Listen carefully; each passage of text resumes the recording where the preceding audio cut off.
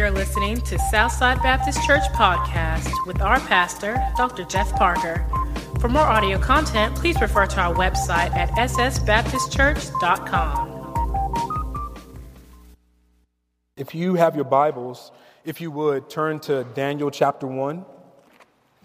Daniel chapter 1. If you were here last week, you may have remembered that I did a message last week called Faith in a Hostile World. My intention today is to continue along that line and share something that's very much related to faith in a hostile world.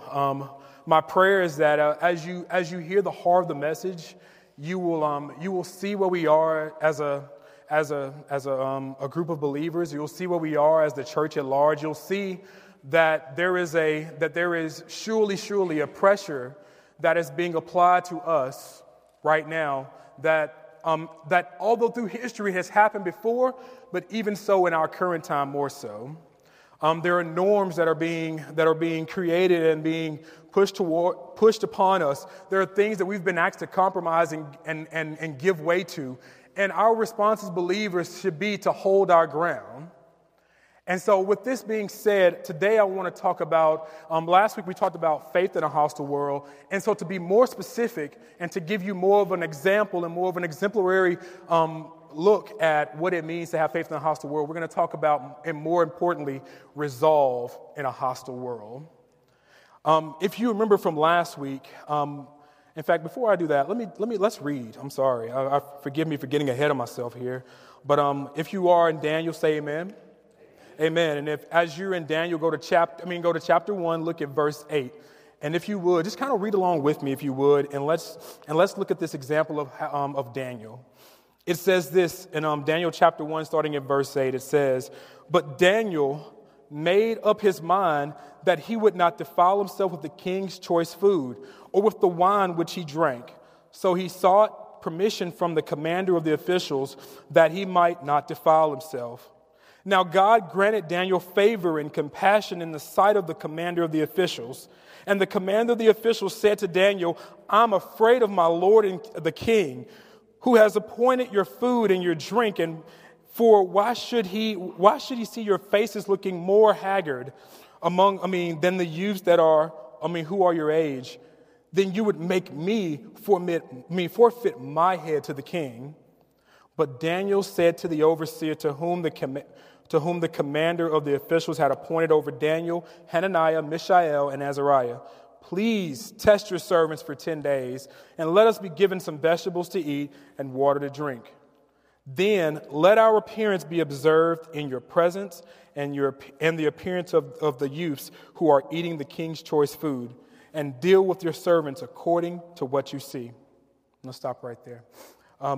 Let's pray just one more time, if you would.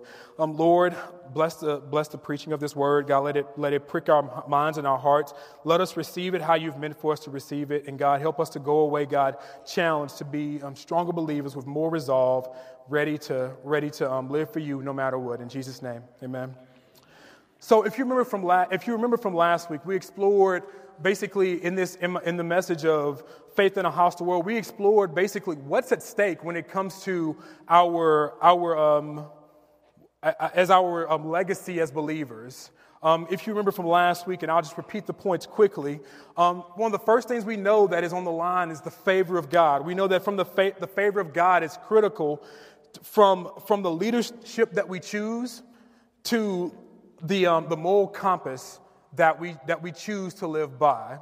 We see that we must protect our spiritual values, which is the second thing, which have been passed from faithful men and the Word of God, so that we can share them with other faithful men as time goes on.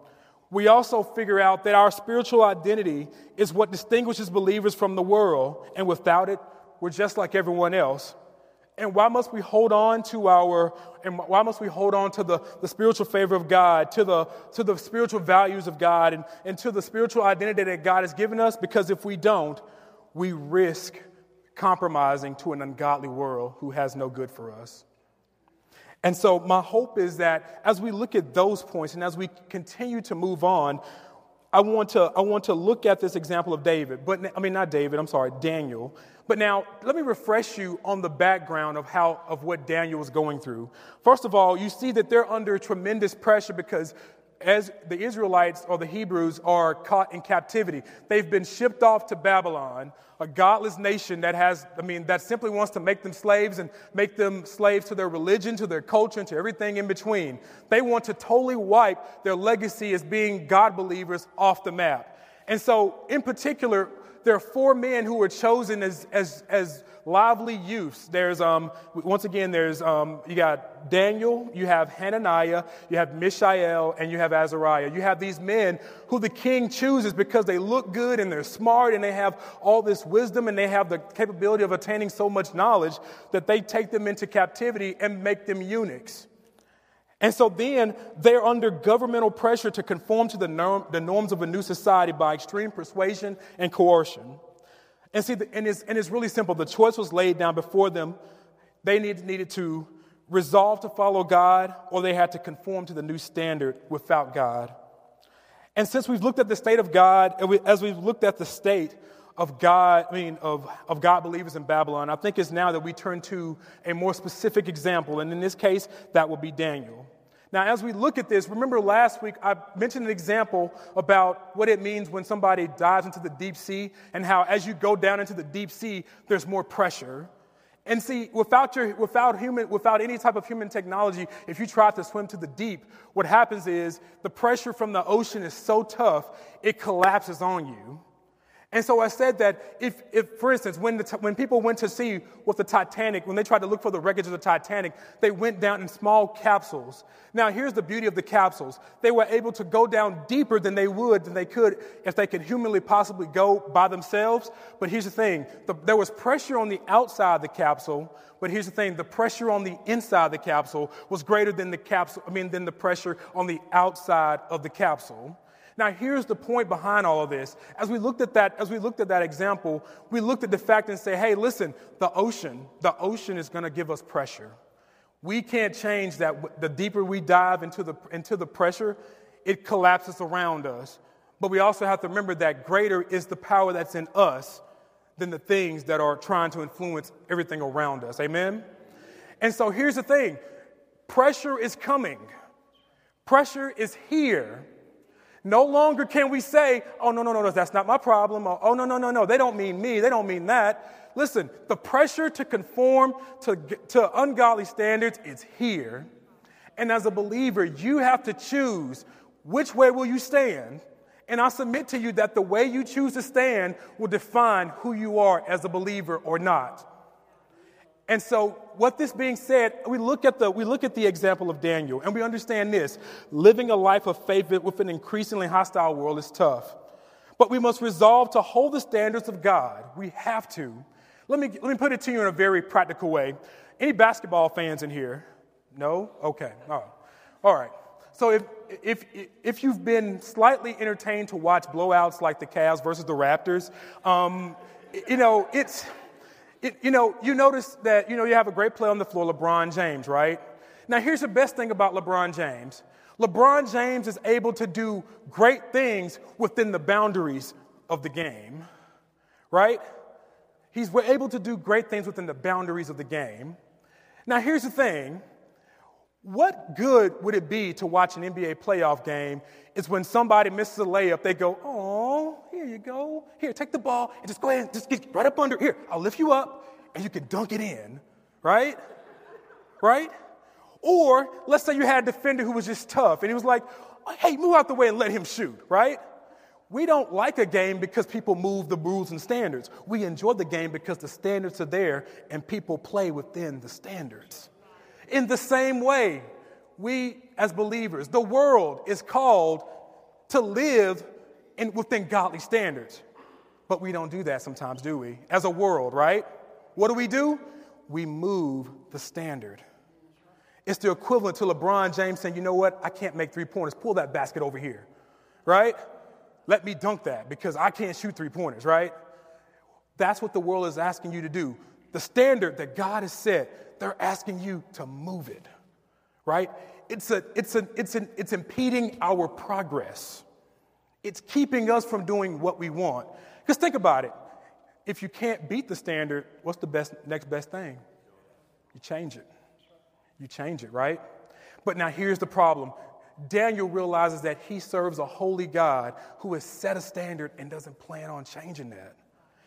And so with that being said, we see Daniel in verse 8, when he looks, it says in the very first beginning of verse 8, and listen, I encourage you to go back and read 1 through 7. If you haven't heard the message from last week, I encourage you to go listen to it because this is really a follow-up and addendum to that.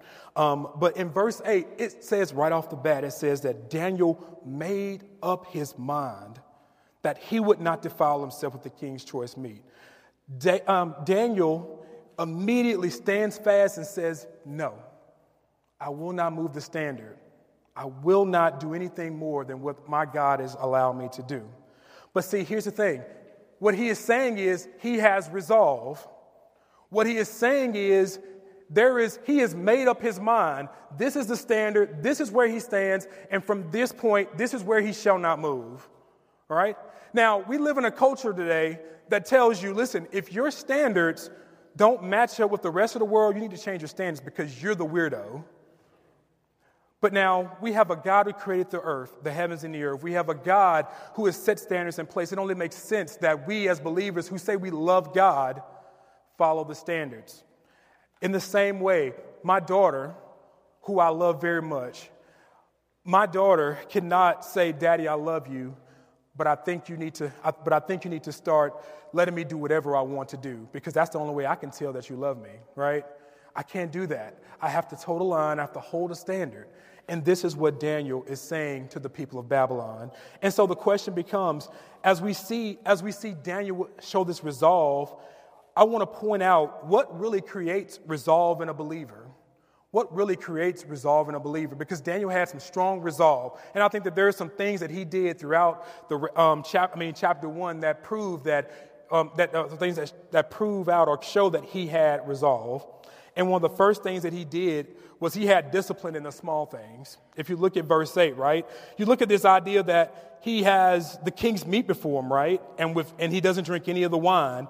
He sought permission from the commander of the officials that he might not defile himself. So now, I keep saying David, but Daniel made up his mind that he should not defile himself. When we look at that, most of us would have been like, well, is that really that big of a deal? It's just food, right? Isn't it just food? Now, keep in mind where he is, right? He's in a foreign country, right? He was just literally stripped and taken from there. He has no money and all these things, so he couldn't just stop by a vending machine and say, let me stop at the kosher vending machine, grab a couple of things, and then we're going to head on over into Babylon, right? No. He had what he had. And you see, when we see this thing, when we see it, we say, most of us have been taught that the little things are not worth sweating. You see something like, never, let it go. No, it's all right. He ain't doing nothing. He ain't bothering nobody, right? But now here's the issue. In God's economy, the little things are big matters. God reminds us in his word that those who are faithful and few become rulers over many. That's in Matthew chapter 25, verse 23. But truth be told, many of us would look at Daniel's stance and say, what's the big deal with him eating the food? It's just food. He doesn't have anything else to eat. Why not? The king is so powerful, we should do what he says or he'll hurt us. He needs to calm down. He's making us look crazy. Now, doesn't that sound familiar? Doesn't that sound very familiar? Those are some of the things that we hear even among ourselves as believers. But yet, the issue was not just the food. The issue was what the food would do to him. In verse 8, it says that he sought the permission from the officials that he may not defile himself. The issue was the defilement. Now, in Hebrew, the picture of defilement is this idea of pollution, something being polluted or something being stained. And so in Daniel's mind, eating the food was concerning to his spirit, was critical to his spiritual values. The food the king got was more than likely sacrificed to gods against his kosher diet, or his kosher Hebrew diet. It gave the appearance that he was fellowshipping with the culture. So now here's the thing. We can say, oh, yeah, no, it was just food. But to Daniel, the issue was bigger. For him, accepting the food that was there was basically putting him in cahoots with the ungodly world that had enslaved him. Is everybody still follow me? And so here's the thing. By Eastern standards, to share a meal with someone was to commit someone to friendship with them. It was a covenant. It was of a covenantal significance. And so if he had just sat and taken the food, knowing all the things that he knows, he would have violated the law of God. Therefore, he would have sinned against God. And that was the problem. Daniel did not object. And here's the thing. As you go back and look at chapter 1, verses 1 through 7, you see this. You see Daniel did not object to his name, to the new name given to him. Because remember, we talked about how when they got to Babylon, their names were changed to worship pagan gods, right? Daniel didn't object to the given name it was given because he knew who he was. Daniel did not object to the Babylonian education because he knew what he believed. But Daniel did object to the food from the king's table because eating it was in direct disobedience to God and his standards. And so with that being said, you have to think about this in a more modern application. If this is hard for you to grasp, let me give you a little bit more to hang on here. You see, in a more modern context, we're all works in progress, right? The Lord is sanctifying us all, isn't he? But sometimes we fail to see the critical nature of our shortcomings by cloaking them in various labels and various assumptions. Let me give you a few of them. Sometimes we preach, teach, and sing the truth of God in our public life, yet fail to yield ourselves to him in our private lives. We encourage others to be healthy while we continually practice unhealthy habits because it's so hard. The church me, home me, and work me don't even seem to know each other. In fact, they've never met. That's a huge, huge problem. You're very friendly among those who in the congregation who are your friends, but you have a spouse at home who you treat like an inconvenient necessity. You need them, you know you need them, but you can't stand interacting with them. You get lazy when it comes to dealing with undesired people and tasks in your life. And you push them, and they push you to your limits. You'd rather give them special labels and give them special excuses rather than to face them all on your own.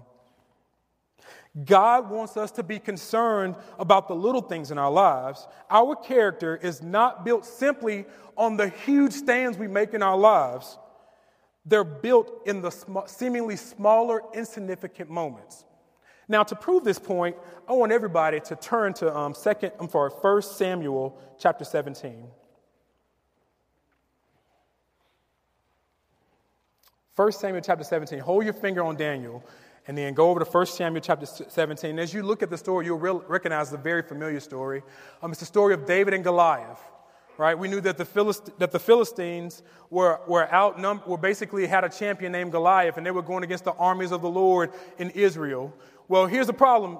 Goliath was like Shaquille O'Neal on steroids. So nobody had the guts to go out there and face him except for David. Now, you got to keep in mind, David is not like a LeBron James type, all right? David is like me, a lot smaller, all right? And not only that, he goes out there with basically a stick, a pouch, and a rock and says, I'm going to get this guy, right? But now the question is, where did he get the confidence to face such a guy, right? Where did he get the confidence? As you're looking at 1 Samuel chapter 17, look at verse 34 through 36. Here's what it says. But David, and this is him talking to Saul, he says, your servant has been keeping his father's sheep. When the lion or bear came and carried off the sheep from the flock, I went after it. Now, Tim, wait, let me stop right there. How many of you guys have gotten the courage, you saw a bear or a lion, and you said, come here, right? You ran out there, come here, I'm going to get you, come here, right? That's an extraordinary person all in itself, right? I'm not a lion chaser in that case, in that regard, right? There's some people who may hunt like that, but listen, I'm not the person who's going to be like, come here. I'm like, listen, you over there, I'm over here. We're never going to meet unless we're in a zoo and there's a lot of thick gate and plexiglass, all right? That's the only time we meet, all right? Now let's keep going. It says, in verse 35, it says, I went after it, struck it, and rescued the sheep from its mouth. And when it turned on me, I seized it by its hair. Wait a minute. Wait, stop there, guys. Now, so some of you guys would look at this story and go, oh, I mean, we know he killed the lion and bear. No, it says that, first of all, he chased it down. That takes a whole lot of different resolve, right? Well, secondly, it says when it turned around and tried to get at him, he said, how many of you guys are grabbing lions by the mane? How many of you guys are looking at bears and saying, you know what? Come on, you want it? Come here. I'm going to show you something, right? None of us are doing it. I don't know. Doug, do you? Okay. I just want to make sure. But yeah, so you see that he has some very strong resolve. And so then it says, and I seized it by its hair, I struck it and I killed it. Your servant has killed both the lion and a bear. This uncircumcised Philistine will be one of them because he has defied the armies of the living God. So when David saw Goliath, he said, oh yeah, bear and lion. And I remember what happened last time I fought them, I won.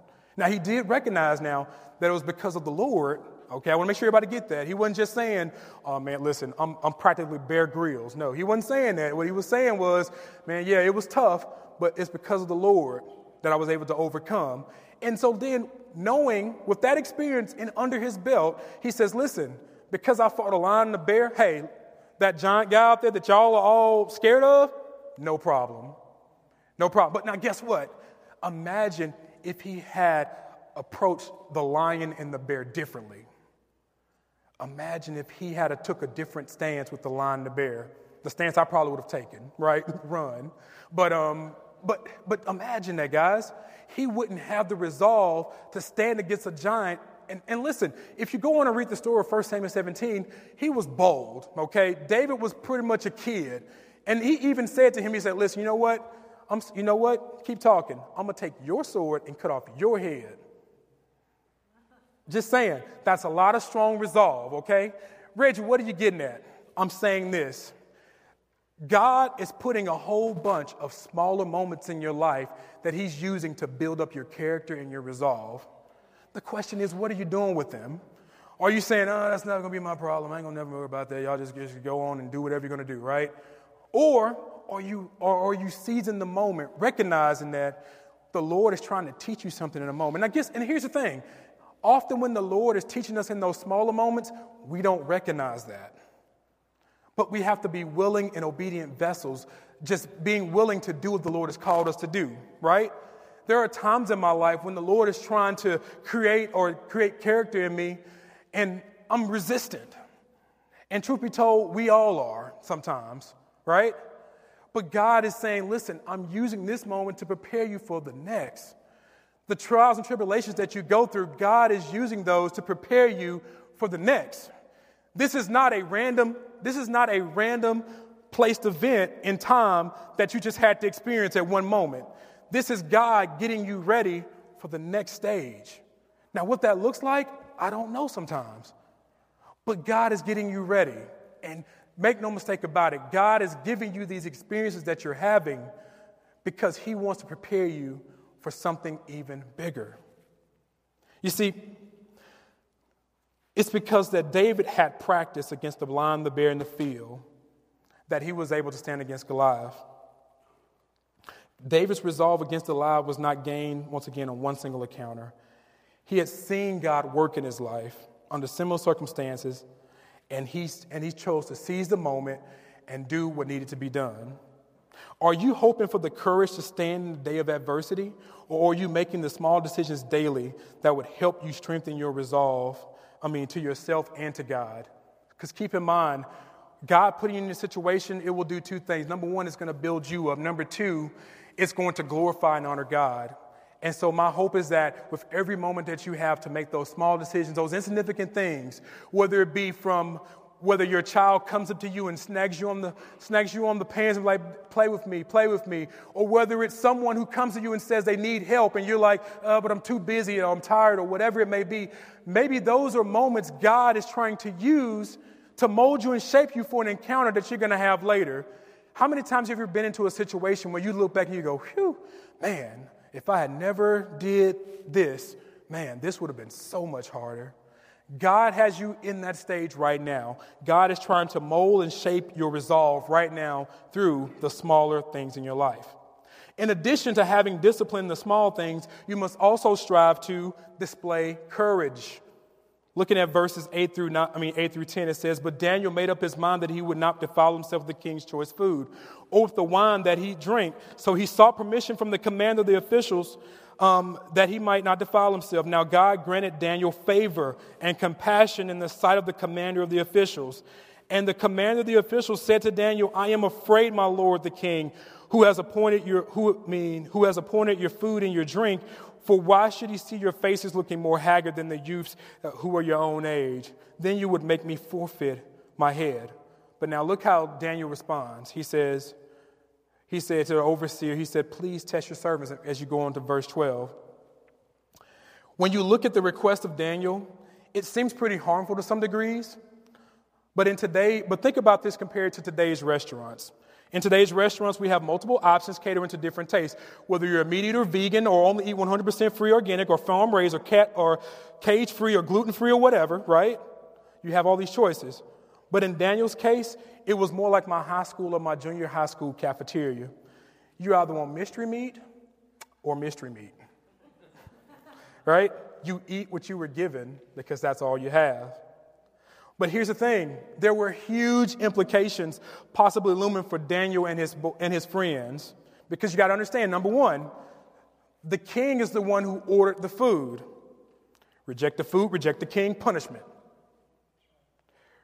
Then you had, if you reject the food, it's not only just a sign of you're in trouble, it's a sign of rebellion. The king liked Daniel now. Now you remember, if you go back and look at chapter 1, verse 7, you look and you see that he named Daniel Belshazzar, which basically said, "Lord, protect this man." Or, I forget the name of the guy, but Baal, protect this man. All right? So Daniel was genuinely liked by Nebuchadnezzar.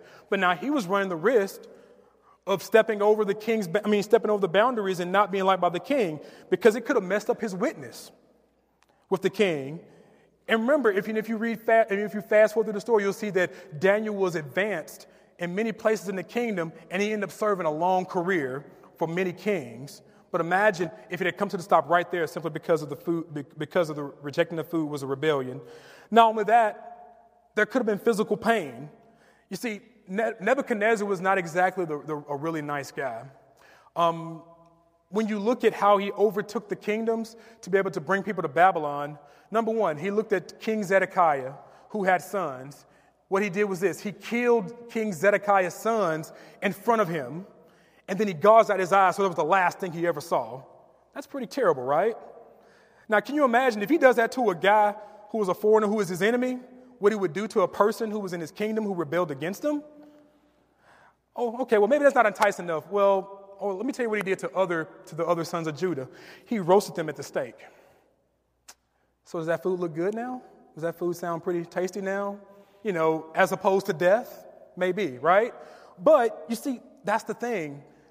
When Daniel asked his request, he wasn't just saying, I just want a different option. I just would rather have something different. No vegan, no nothing. No, it wasn't just that. Number one, we already said that him eating the king's meat was going to go against his diet, therefore putting him in sin, right?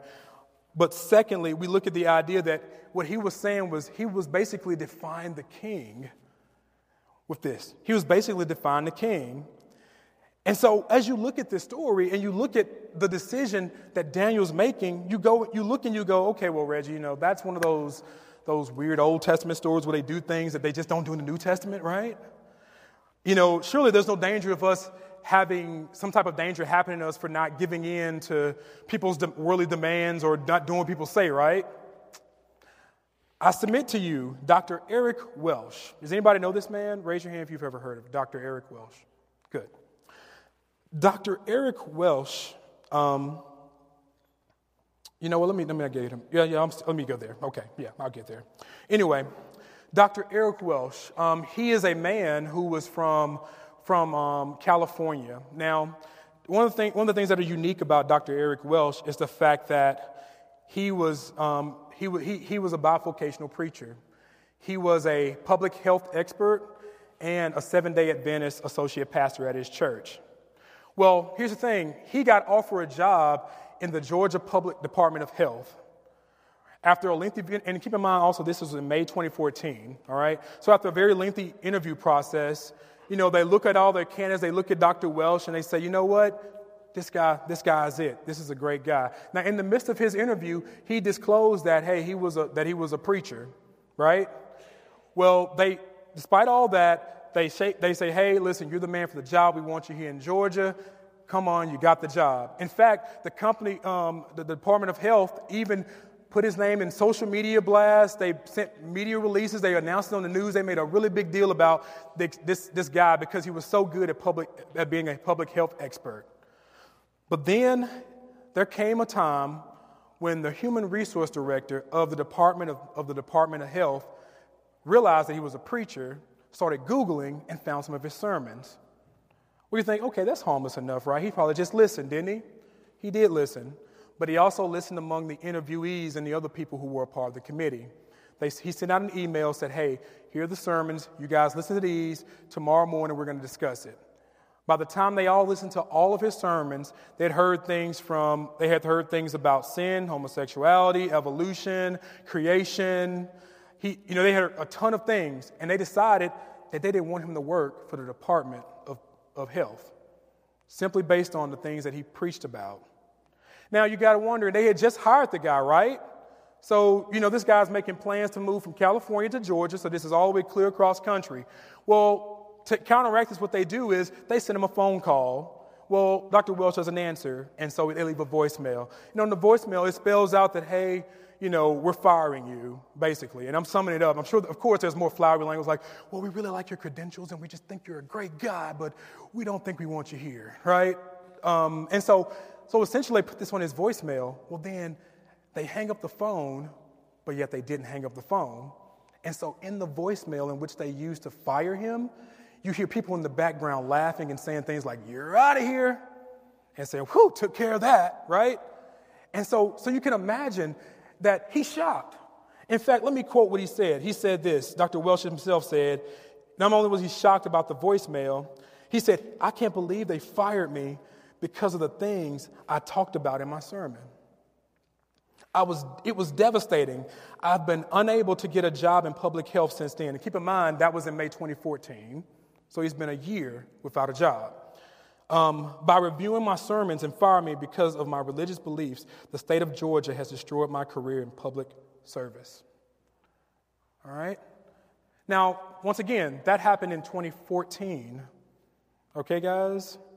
That happened in 2014, right? That's at least been a year. You got that? That's the danger that we're in. That hits home for me. I work in the public sector, and yet I preach on Sundays. I don't even want to know what I probably said that would get me fired somehow, some way, right? If you go back through the sermon archives, right? But that's where we are. If you stand against people, they'll find any reason to take you out of the way. That's the culture you live in. No longer is this, oh, you do you, I do me, we're all okay, you just stay over there. No, they want you. They want you to be complicit with what they're doing, guys. No longer is it that day where it's like, you're over here, we're over here, we just don't, They are taking there is jobs, right? Family, right? Imagine if I make a stand like that and I was fired publicly, right? Imagine what could happen to my daughter in schools. Imagine what people could say to my daughter, right? My wife becomes a direct line of fire because she's married to me, right? My family's at stake, right? We look at, and it's all because I took an unpopular stance. And see, what it amounts to, guys, is social execution. You see, gone are those days. Now, don't get me wrong. In other countries, they may kill Christians on beaches, right? But now in America, they're like, no, we can't. We can't quite do that. But what can we do? We can take their jobs. We can mess up their families. We can mess up their social depictions. So here's the thing, imagine making a post on Facebook, right? Making your stance. Now imagine everybody resharing that in their circles who disagree with you and then sending you hate to your, imagine me saying something and somebody posting hate speech on my wall, right? Right? And they hold no bars. They're not like, oh, this doesn't go to you. Like they're hitting everybody. They're like, I don't like your daughter and this and all this, right? It's relentless, guys. It is relentless. Not only that, our very lives, and I've already mentioned that. Now, you may look and you may say, listen, Reggie, there's no danger in America. Why not? Why not? We have a lot of social chaos already. Who says that it won't escalate? Who says that it won't? Just because we seem civilized don't mean that for the aim of our cause is that we won't become uncivilized. So we can't assume that we're okay. And listen, I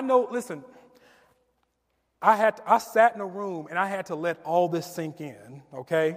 So I want you to know that I understand that what I'm saying is very hard to chew. I know it is. But here's the reality.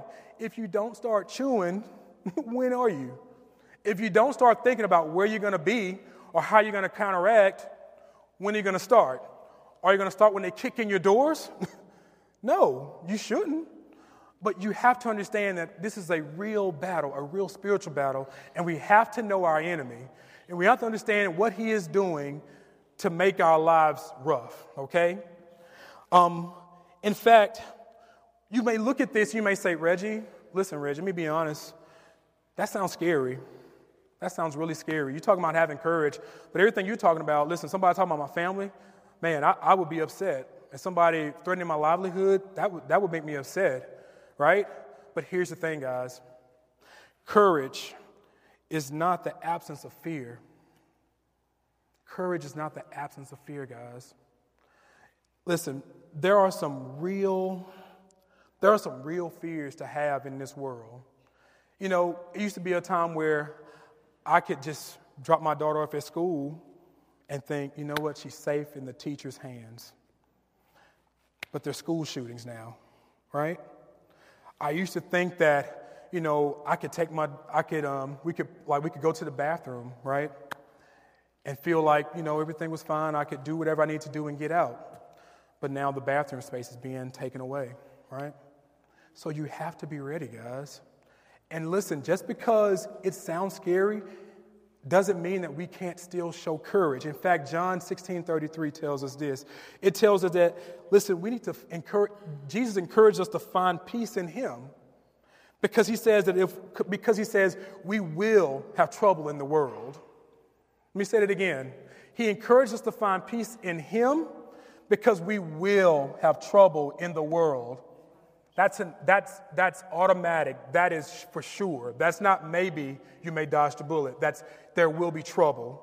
But then he gives us the encouragement. He says, but take heart because I've overcome the world. And you have to understand that even though God is calling us to be courageous and to stand for what we believe in, he's not leaving us to defend for ourselves. He is with us. He stands with us. He lives in us. And he is calling us to stand and be courageous as he has. Because listen, those who believe in Jesus will suffer with him. Nobody likes to hear that in churches because it's not just about, oh, I'm getting blessings and hallelujah, right? Here's a hard truth. If you believe with him, if you believe in him, you will suffer with him. Nobody wants to hear, I'll suffer. We simply want to know that, listen, when I pray, God rains down blessings, and hallelujah, thank you, Jesus. He does that at his will, but he also says that those who trust in him, there will be trouble ahead. There will be. So prepare yourselves, gird yourselves, because there will come a day where you will have to defend and be courageous in the face of adversity. But you know what the world wants you to be? The world wants you to be like the eunuch in verse 10. You see, perhaps the eunuch was probably from another country, which Babylon had already taken in captivity, right? He had already known what Daniel and his boys had already gone through. And so when Daniel comes to him and makes this proposition and says, hey, listen, could we just have a diet of vegetables and water, right? He says, what's wrong with you? What are you talking about, right? In fact, what he's basically saying to him is, he says, listen, you're going to get me killed and you killed, right? He's like, you want some vegetables? Listen, Hey, that's fine if it was just you, but you're trying to get me got, okay? But now here's the thing. What he was also saying was, listen, please give in, because if you don't, I'll get in trouble. And you'll be in trouble, right? And I think that's how the world wants us to cave in. They want us to just be like, listen, this is the way of the world. Get used to it. But that's not what God has called us to be. And even worse, you know what they want to do? They want to silence us so that we publicly adhere to their standards whether or not we agree. Have you ever been in a group of people where someone wants to celebrate sin and everybody's smiling, everybody looks agreeable, but in their head they're thinking, this ain't right? Right? You know, they're like, yeah, you know, thank God, you know what I'm saying? We just did all this and it's all great. And you're like, yeah, no, this is actually bad, right? We can't live in a world, we can't be silenced in such a way like that. We have to do what our conviction tells us to do. Amen? And listen, the world will make any excuse to justify their means. The world will make any excuse to justify their means. Okay. I debated on whether or not to even step into this. And Brother Jeff, if I go too far, just come and pull me down and I'll gladly sit down. But one of the things that really bothers me, and y'all bear with me here, is one of the arguments I see when we look at the movement of LGBT is that one of these things that they say in some of their conference and some of their materials and what they make reference to all the time is the fact that they are the new civil rights movement. Let me speak freely on that. Is that okay, Brother Jeff? Okay. There are some similarities. Okay? They have leaders. They have a cause. They're willing to do things to project their cause, right? But now, that's where the differences stop. Because now, from my recollection, from all of history, from people who I've known who've gone through these different things, the civil rights movement was not about the right to sexual deviancy. It was about the right to be treated as a human being.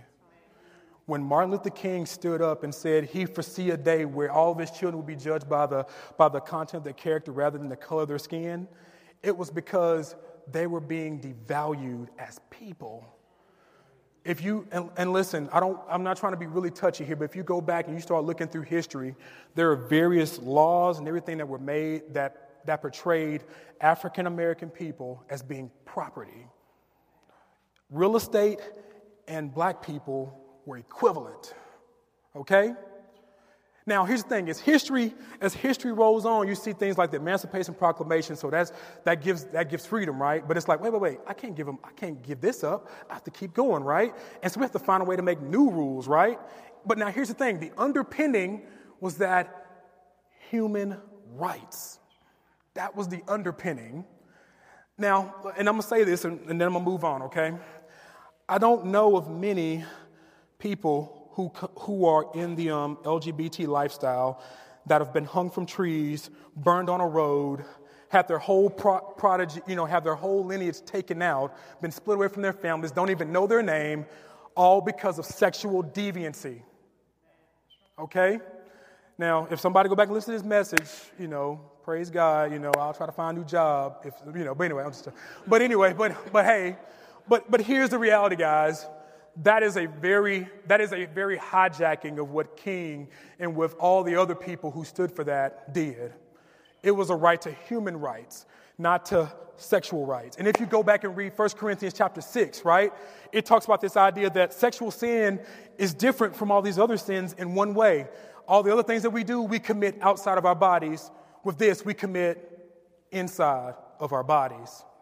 And so, hey, I was born. Now listen, God, in his infinite wisdom and will, in his very pleasure, decided to make me black. That's why I'm happy to be black, okay? But it's only because God chose to make me that way. I don't glorify that above anything else. Is everybody following me? I don't glorify my color, my ethnic pride above my love for my Savior. And that's, I think, where we get it wrong sometimes, is that we think, pride. No. pride in Jesus Christ first. You be thankful that he made you who you are. You be thankful that he made you who you are, but you don't put that over, you don't put that over anything else. Okay? You are a Christian. Your identity is in him first. If you got that backwards, you have an idol. A very dangerous idol that is being exploited. But so I'm going to stop right there, but that's a whole other sermon in itself. But anyway, he wants us to be, the world wants us to be like the chief eunuch, and we can't let them use any excuse they want. We have to articulate it is what we believe. Question, will you take the courage in the face of adversity when it comes to the things of God? How far are you willing to go for the sake of God's call to stand against the world? God, okay, we're going to have to shorten this, guys. I'm sorry. Forgive me for going long, I promise. I'll do better next time, I promise. But courage is critical to developing resolve in a person because it helps us to endure trials. Now, you've already heard me make mention of the fact that resolve can't be solid. Resolve can't be solid unless it's tested. If you're paying attention to the little things and you're showing courage and these things, and you have to have a way to apply what you've learned. Trials exist to strengthen our faith as a snapshot of our growth to the Lord. And even as you hear the distress of the chief eunuch, you would have thought that Daniel would have backed off, but he didn't. So he didn't just say, I thought I would ask, hey, that's all right. He didn't do that. He went farther. He asked again and said, test me. He said, test me. There's so much in what he's asking. So what was Daniel really up to? When Daniel saw this situation, he wanted to address the legitimate concerns, but he didn't want the eunuch to have to pay the price. You see, the thing what he was doing, what he was basically saying is, listen, he didn't want to compromise his conviction in an ungodly way. And so what he did was he used godly wisdom. James 3:17 tells us, but wisdom that is from above is first pure, then peaceable, then gentle, then willing to yield, full of mercy and good fruits, without partiality and without hypocrisy. Daniel was trying to use wisdom to diffuse the situation. And how did he get that wisdom? From the experiences he's had walking with the Lord. And so when difficult trials come about, our motive should be to overcome the situation and to glorify God. But how do we accomplish this in a pleasing manner to God? 4 things here, 4 things. First of all, your heart must be purposed and set. Listen, you can't go out and have resolve and endure trials without your heart being in the right place. Sometimes the trial shifts your heart into the right place so that you are able to see God clearly. You overcome, the outcome must grow the believer and encourage others. So it's not just you're doing trials because it's just making you better. You're doing it because it's going to encourage and make others better. It must cost you something. Nobody goes through trials without them costing something. You will lose something. And 4, you must boldly test the individual out of their comfort zone. So if you're doing a trial and it's well within your comfort zone, it's not a trial. Because trial carries the idea that it stretches you, that it takes you out of a place that you're used to, right?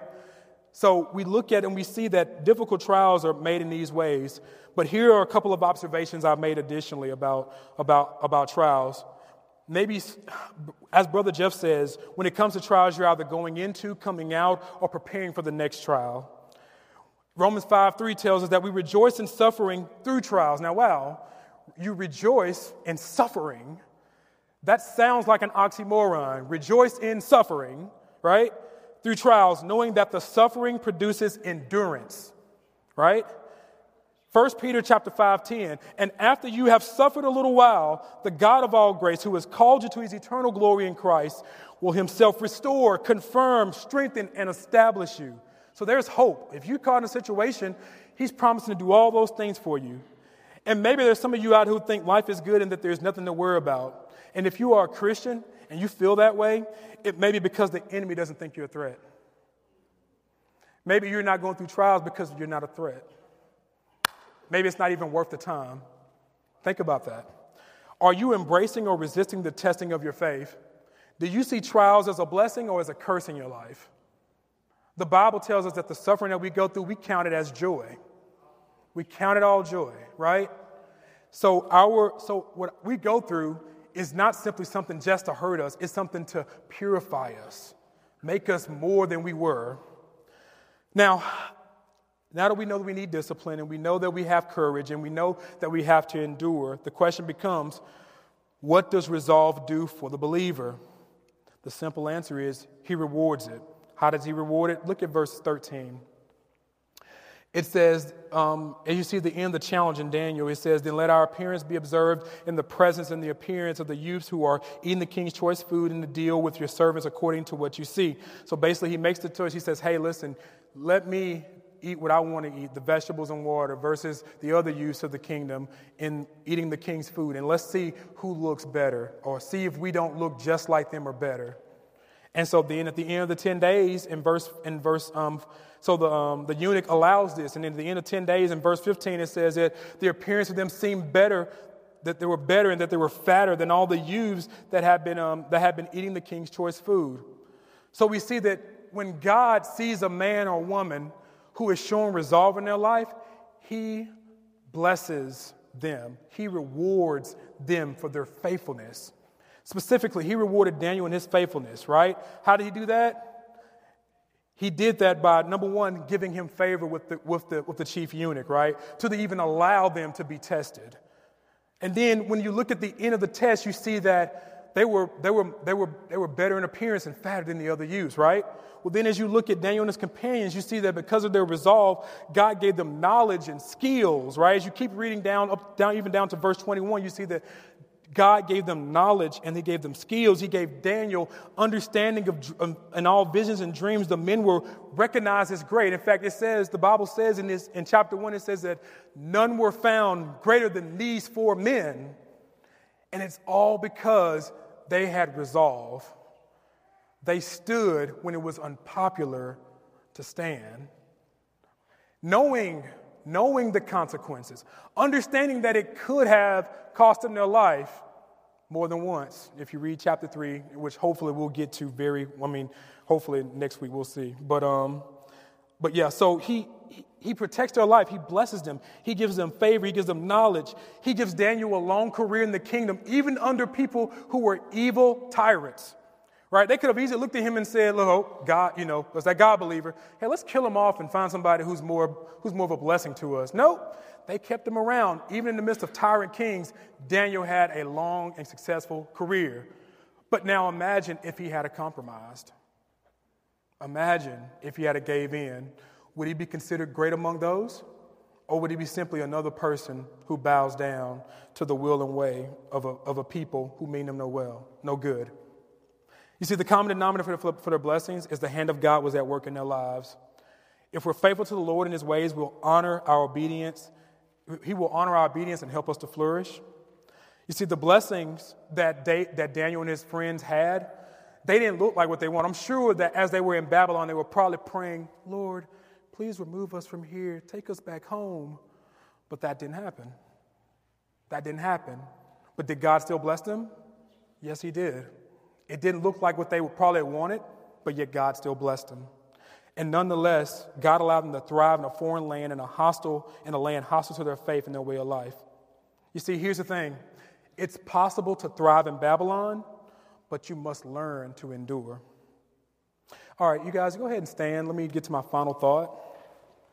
I thank you for bearing with me, but I want to kind of leave you with one lasting story to kind of help you endure and encourage you, hopefully, in the days to come. You see, there was a father trying to get his son to quit. Not to quit so easily. He said, son, you've got to hang in there and not quit. Look at Abraham Lincoln. He didn't quit. Look at Thomas Edison. He did not quit. Look at Douglas MacArthur. He didn't quit. And then he said, look at Elmo McCringle. And his son said, wait a minute, Dad, who is Elmo McCringle? Father said, you see, he quit.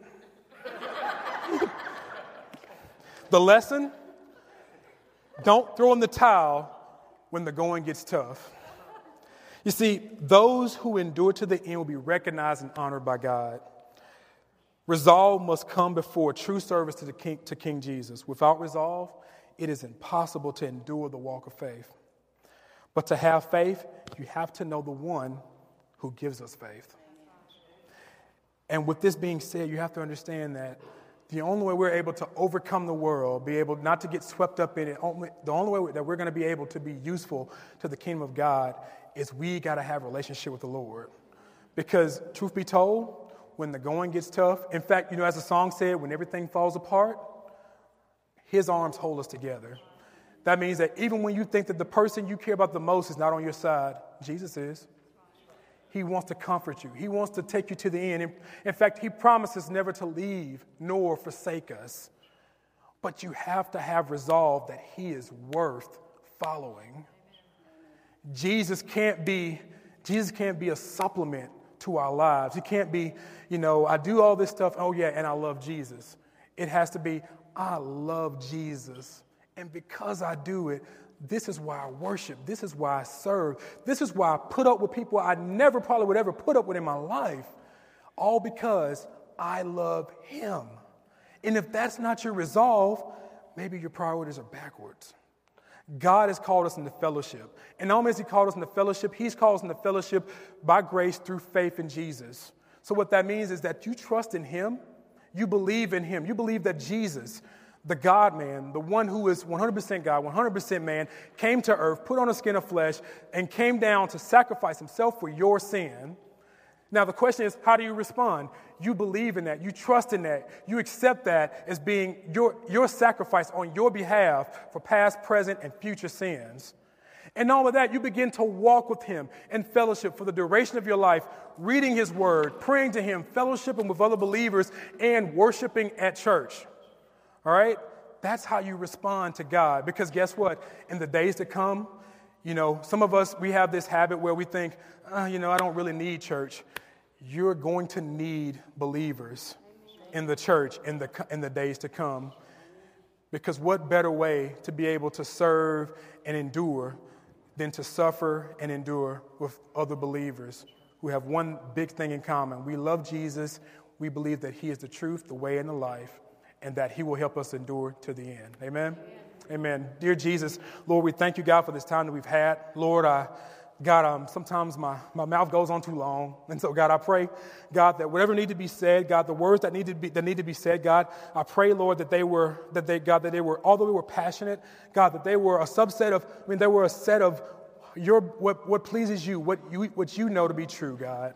And so, Lord, I pray, God, that every man and woman in here, God, that they would gird themselves, God, they would prepare for the spiritual battle, Lord, because it is here, it is coming, and it is imminent. And so, God, I pray, God, that we would stand firm in the day of adversity, that we would see the example of Daniel, and God, that we would have resolve, understanding, God, that our resolve is not to ourselves, but our resolve is to know that you are sovereign above all things, you have all things in your control, and you are willing to destroy our enemies and to save those, God, who are enemies of you in any day, at any time. In Jesus' name, amen.